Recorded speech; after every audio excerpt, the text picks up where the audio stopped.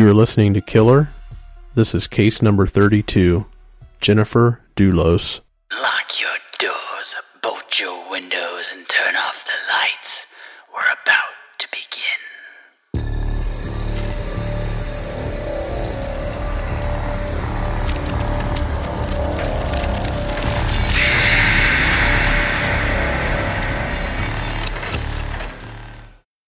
Jennifer Dulos, a 50-year-old mother of 5 from New Canaan, Connecticut, left the morning of May 24th, 2019 to drop her children off at their private school, New Canaan Country School.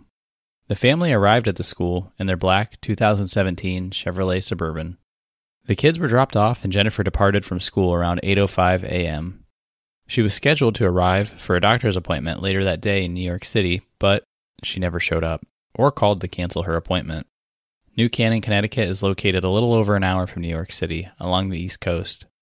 Jennifer's friends began to worry that they had not heard from her in over 10 hours and reported her missing. Jennifer was a graduate from Brown University, later earning a master's degree in writing from New York University Tisch School of Arts.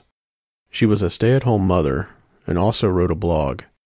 Jennifer's husband, Fotis Dulos, also graduated from Brown University and earned an MBA in finance from Columbia Business School. Fotis worked as a luxury home developer. The couple married in 2004 and had 5 children. Jennifer and her husband Fotis Dulos were in the midst of a contentious divorce. 2 years earlier, in 2017, the pair separated and began the divorce process. The relationship turned toxic. At one point, Jennifer said that she was concerned about Fotis' irrational, unsafe, bullying, and controlling behavior.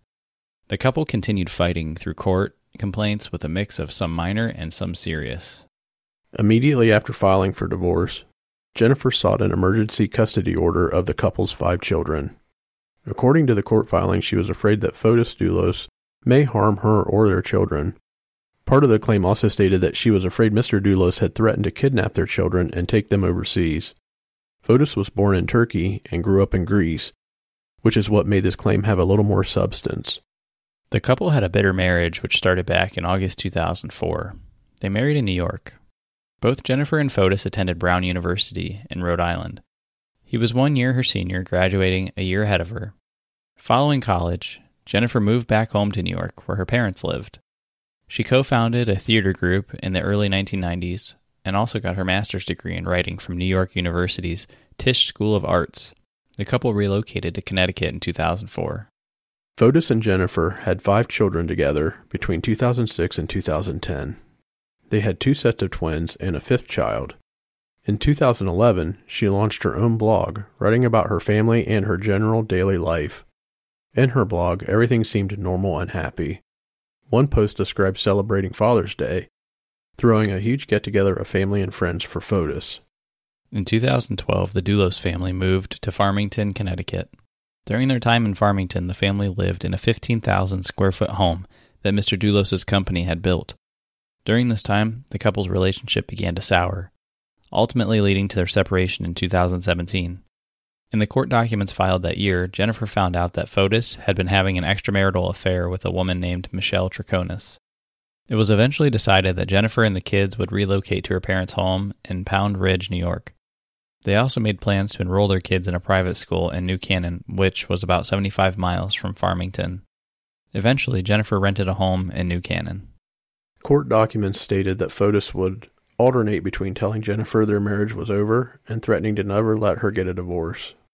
Fotis also purchased a handgun, which made Jennifer uneasy. Fotis rebutted her statements by saying he never threatened her and intended to settle their divorce amicably. He also stated that he purchased the handgun to keep the family safe, with her knowledge. He also defended himself against a claim that he threatened to kidnap the children. He said that she was the one who kidnapped them, taking them to New Canaan without telling him. Continuing on, the couple traded insults back and forth through the court, saying things like Fotis called Jennifer a psychopath in front of their kids, or saying your father likes Farmington because he's not that smart. Successful people live in New Canaan. Fast forward back to May 2019. Jennifer was reported missing and police began investigating immediately. In the following days after she disappeared, police found her SUV parked on a street near Waveney Park, which is a 300-acre plot in New Canaan. The police used helicopters, drones, and canine units in an effort to find Miss Doulos. While authorities worked to find Jennifer, Fotis continued his legal battle against her, submitting a petition to the court for custody of the 5 children. Jennifer's family released a statement following this petition stating, "Please be assured that Jennifer's 5 children are safe and well cared for." According to police reports relating to the disappearance of Jennifer, her close friend, Lauren Almeida, called police to report Jennifer missing. Lauren worked as a nanny for Jennifer, and when she arrived at her home on May 24th, all she found was her handbag, but no sign of Jennifer. She began to worry and phoned the police immediately.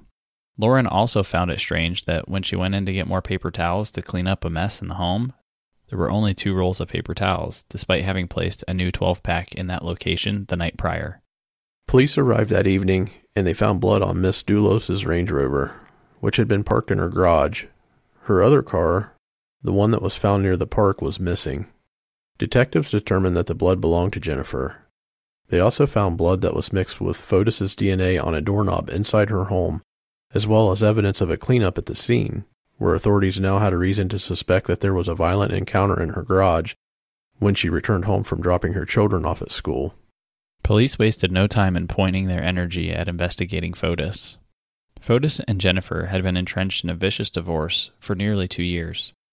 Authorities used a search warrant to track Fotis' cell phone and found that they were pinging on cell towers nearly 75 miles away. Fotis and his girlfriend, Michelle Troconis, were seen on video discarding several trash bags in Hartford, Connecticut, over a miles-long stretch along Albany Avenue. Authorities searched this area on May 31st. On June 1st, Fotis Doulos and Michelle Troconis are charged with hindering prosecution and tampering with evidence. Following this charge, police immediately began searching the properties of Fotis Doulos, including his luxury home building company, 4 Group, Incorporated. On June 3rd, police find what would be called the alibi script. Police combed through trash waiting to be incinerated at the Materials Innovation and Recycling Authority in Hartford for 3 full weeks, while simultaneously searching West Hartford reservoirs and other properties connected to the family. On June 24th, Fotis' attorney alleges that Jennifer wrote a manuscript similar to the plot for Gone Girl. He implied that she could have orchestrated her own disappearance, faking her own murder to escape her troubled marriage. On July 25th, Jennifer's mother retains custody of their 5 children. On September 4th, Fotis is arrested and charged again with tampering with evidence. He is later released. On September 5th, Michelle Troconis turns herself in on the same charges and is also released. On January 7, 2020, the estranged husband of Jennifer Doulos was arrested along with his girlfriend, Michelle Troconis, and his attorney and friend, Kent Mawani.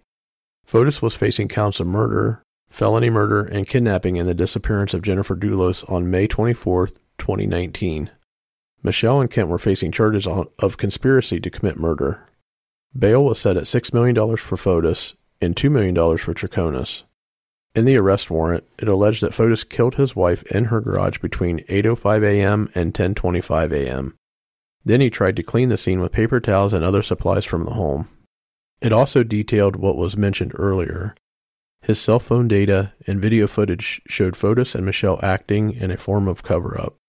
The pair were seen dumping black plastic bags filled with evidence in trash cans in Hartford, Connecticut. The evidence recovered was a blood-stained sponge, plastic zip ties, and what appeared to be cut clothing and undergarments with a blood-like substance. Authorities said that Troconis gave conflicting accounts of what she and Fotis were doing when Jennifer disappeared. Authorities also uncovered what they referred to as the alibi scripts in a trash bin outside of Fotis Doulos' business. The scripts contained hour-by-hour increments of what they did that day, excluding the trip to Hartford, according to the police. Kent Mawani was also mentioned in the scripts, and phone records showed that Fotis contacted Kent once the night before her disappearance, and again around the time that he was in Hartford. Police say when Kent was questioned, he initially denied having contact with Fotis, then stated that he did not remember. Spring is in the air at Littleton Coin Company, and we want to help you brighten your collection. Visit us at littletoncoin.com all month long to enjoy 15% off your purchase. With a wide selection of coins, paper money, supplies, and more, Littleton Coin Company has something for every collector's taste. Use promo code SPRING at littletoncoin.com for 15% off your purchase all month long. Restrictions apply. Littleton Coin Company. Serving collectors since 1945. 2 days after being arrested, Fotis and Michelle both were released on bond. The 52-year-old Fotis Dulos was placed on house arrest following his release. On January 28th, Fotis Dulos hooked a hose up to the tailpipe of his car in the garage of his Farmington, Connecticut home. He then proceeded to poison himself with carbon monoxide. Authorities would find Dulos unresponsive in his car after receiving a call to check on his well-being as he was late for a court appearance. Police saw he was in medical distress, forced entry into his vehicle, and began performing CPR.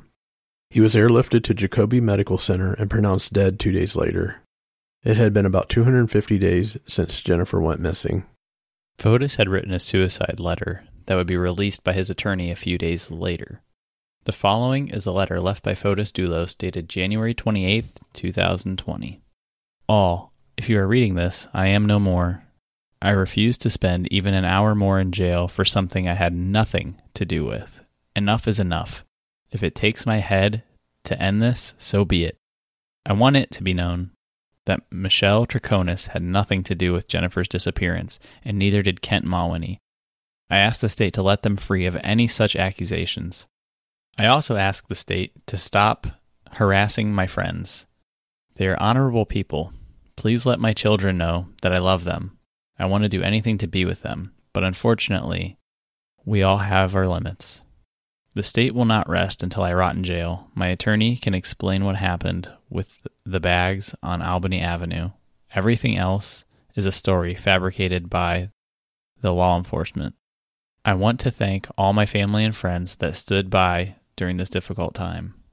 I'm sorry for letting you down and not continuing the fight. Fotis. The case remains unsolved to this day. On August 11th, 2020, the attorneys representing Fotis Dulos' estate are now petitioning the court to declare Jennifer dead. There is a retirement account with $194,000 in it. The estate law requires the money to go to his wife. The interesting thing that came of this filing is that the estate attorney, Christopher Hugg, mentioned that she was likely dismembered, but did not provide information to back up his claim. So now's the time where Craig and I are going to go through and break this down bit by bit. So let's start there at the end. So recently there was a court filing, and in it the attorney suggests that Jennifer was dismembered, and nothing I had read or researched up to that point had made any suggestion of that. And that was kind of an interesting revelation. However, I mean, if you're following kind of the way that, like, Fotis was hiding things and doing things, it's not necessarily a stretch, but I thought that was a little bit interesting in the fact that, you know, just kind of randomly comes out in this estate fight, you know? What do you make of that? Yeah, definitely. And I'm not sure why the estate attorney would even mention the fact that she was dismembered. I mean, he's only representing Fotis Dulos on the fact or on the matter of his estate, the financial retirement account or whatever. So why would he throw out there that she must have been dismembered unless he's just speculating? Yeah, I think it may have to do. So they're petitioning to call her dead, and I'm guessing that it has to do with essentially saying you're never going to recover the body, so just do it now. So I don't know if this theory is just something they threw out there, you know, for the court's sake, or if they know a little more than what we know. But I would have to assume that there's some level of confidence that that's the case. I don't think you throw out an accusation like that for somebody who's been, you know, missing for quite some time. You know, their family and friends are still around, her children. Like, I don't think you just throw that one out there without having something to back that up. But if you do, you're extremely reckless and irresponsible. Right. And then what do you think of his letter?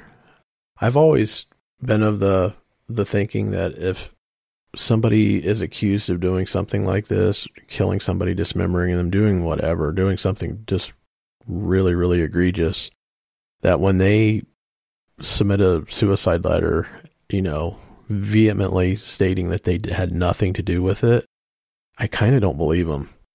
Oh, I don't believe him one bit. Like, what's really interesting here is he says in here, I had nothing, in all caps, to do with this. And when he says that, he then says, basically, I'm going to kill myself, but I had nothing to do with this. But hey, my friends, Michelle and Kent, they didn't have anything to do with this either. Well, okay, so if you had nothing to do with this, then how do you know that the other two had nothing to do with it, but then you're willing to kill yourself? If you truly had nothing to do with it, you wouldn't want to kill yourself over this, right? I would say no.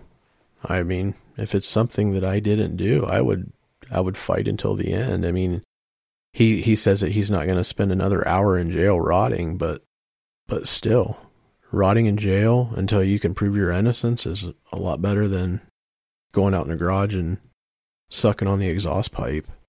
Well, and this family was well-to-do, They had a successful luxury home building business, multiple houses, multiple, nice vehicles and things like that. And so it's not like he didn't have the means to put up a little bit of a legal fight for some period of time. I don't know how much cash he had available to him and, how many assets he wanted to sit there and liquidate to fight this. But if anybody had the ability, he did. So it's just interesting in the fact that he was willing to, sacrifice his own life. But what that tells me is, dude was guilty as hell. He just didn't want his girlfriend to get in trouble. So he decided to try and end it as quickly as possible, knowing that ultimately he was going to be found guilty and convicted. No, I 100% completely agree. And this was a completely new case to me. I hadn't read any of the details until we covered it this morning, but is there still an investigation open? Are they still looking into Michelle and Kent? Yeah, there's still, the investigation's still open. Michelle, I believe she was due in court sometime over the summer, but she was able to delay that appearance because of COVID-19. So she didn't have to go to court, but she's due back soon. And I saw a latest update was, I think they're dropping a charge against her, but continuing another charge. Or that might only be I'm sorry, I might be speaking out of turn here. It may be a condition of her current arrangements for house arrest. I was just curious. I'll have to do some research on the side to see where things land. It still sounds like Michelle and or Kent could be in some serious trouble once they get through the rest of the investigation and the trial, or the court proceedings anyways. I don't think it's in a trial phase. But yeah, I completely agree with you saying that why wouldn't he have, if he truly believed he was innocent, why wouldn't he have fought a little harder to clear his name and to clear his friends' names? It says that he posted bond, and we know bond for himself was $6 million. So he obviously he either has some serious equity on his side or people behind him that posted that $6 million. Yeah, absolutely.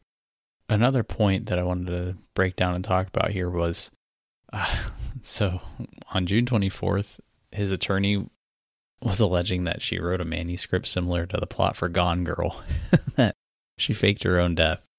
I think that's kind of disgusting. I mean, this is a really serious thing right here. So whether or not, I know you're defending this person, but going with that defense, I feel like is really inappropriate.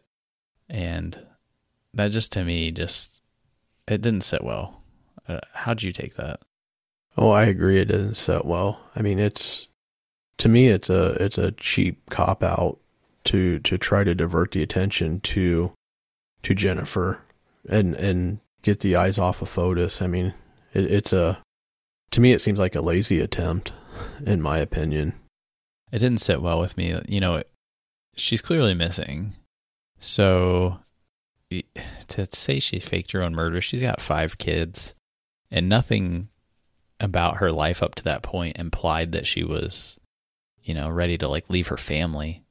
She was having an issue with Fotis, but she didn't seem to be having any issues with her children. Now, obviously, I'm limited on the amount of information that I have about her personal life, but, she was a blogger and she'd write about her life. And That doesn't necessarily mean you're happy. You can fake those things. But at the same time, she relocated with her family. You know, she was dropping the kids off at a private school. You know, she was still engaged in their lives. It just seems obvious, you know, really strange that they would go with that. I don't know. That one didn't sit well with me. And if I was her family, I'd be pretty upset. Yeah, I agree. And so many other details that we talked about too.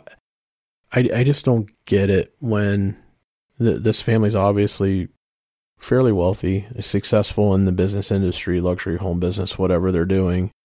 But then for Fotis to go out, they always make it sound like he didn't own any firearms. So just one day he decides to go out and buy a gun to protect his family.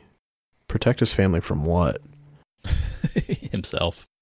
Yeah, he gets into this long drawn out divorce trial for 2 years, and then he decides to buy a gun in the midst of things to protect his family. It's just, I mean, too many times you hear those pieces fall together in something like this, and it just stands out.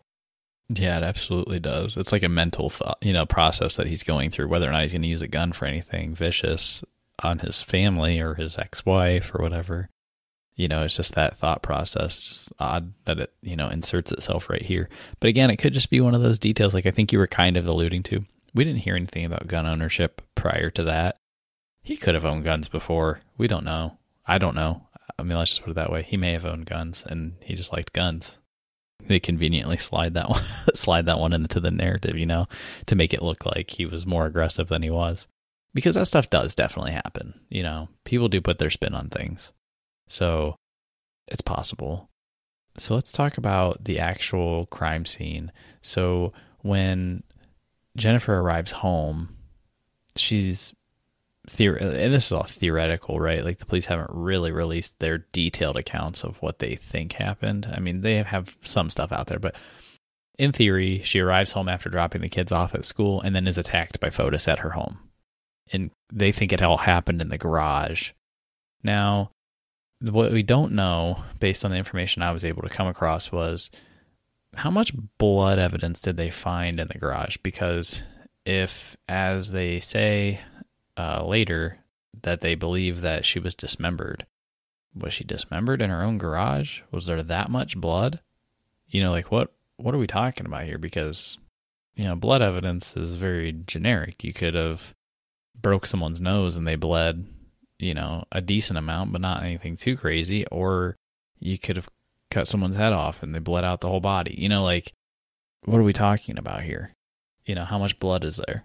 I mean, they make it seem like he just cleaned up with some paper towels and a sponge. But if there were, according to the nanny, if there were 12 rolls of paper towels and she comes in, there's only 2.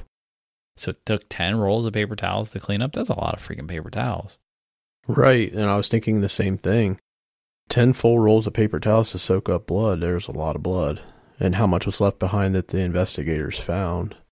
It kind of sounded like a lazy cleanup to me because they immediately found blood and some of his DNA mixed with the blood in the garage. So, and we know from other cases and investigations that you may have a huge mess of blood to clean up, and these guys will do, you know, whatever they think is the best way to clean up a mess like that, but there's always stuff left behind. So yeah, it would be interesting to know how much blood evidence they found. The other thing that was strange is, you know, her SUV is found, like, by that park.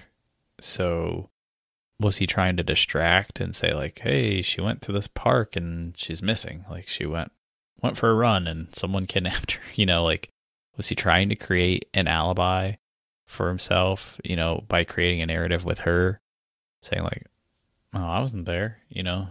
Nothing happened with me. Her car was over there, you know, like she was doing something else. I found that to be a little strange. The things happened earlier this year in 2020, and Michelle's using COVID as a excuse to not show up for court. That gets a meh for me. Yeah, double meh. Yeah, so like, it seems if you're just looking at just the 15,000-foot view of things that have happened. They're in a divorce battle. They separate. They seem pretty contentious in court. I'm not going to say he, they both do. And then, she goes missing. They find blood evidence, and then coincidentally, right after that, he and Michelle are pinging on towers an hour away, dumping stuff in trash bins. So you're pretty freaking guilty. I mean, the evidence is pointing right at you. The problem is they usually need to have a body. It's pretty hard to get a conviction without the body because, obviously she's gone. This seems pretty damning, but they can't prove that he murdered her. They probably have more info that they haven't released that helps them make a better picture than what I can paint here, but at the same time, everything's kind of pointed at him, enough so that he felt enough pressure to kill himself.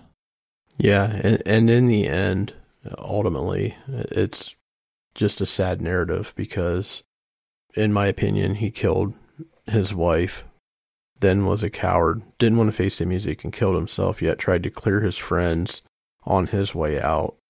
And what's the end result? You have 5 children now that are living with her parents. No, both of their parents are gone. The Dulos estate, they're squabbling over, $194,000 in a retirement account. Doesn't really mention anything else about any other details about his estate. I'm assuming that there's hopefully more that the children are entitled to when things are finally settled, because like I said, he pissed away $6 million on bail. Yeah, no kidding. Yeah, so her family was pretty wealthy as well, I believe. And I think that's how she was able to also get some support, moving to that school and, that private school and renting out that pretty big house and everything like that. And so it's sad, on many levels. They have 5 kids and the 2 of them couldn't, separate their own conflicts for the sake of the kids. And, now she's gone and hopefully they're able to find her. But I think at this point, if they haven't recovered her remains, they probably never will. Or if they do, it's going to be a really long time from now. And it'll just be, they might find partial skeletal remains like scattered somewhere random. It's just, yeah, it's a sad, sad story. I feel bad for the children for sure. Yeah, absolutely. Well, that's all we have for you this week. Thanks for listening and stay safe.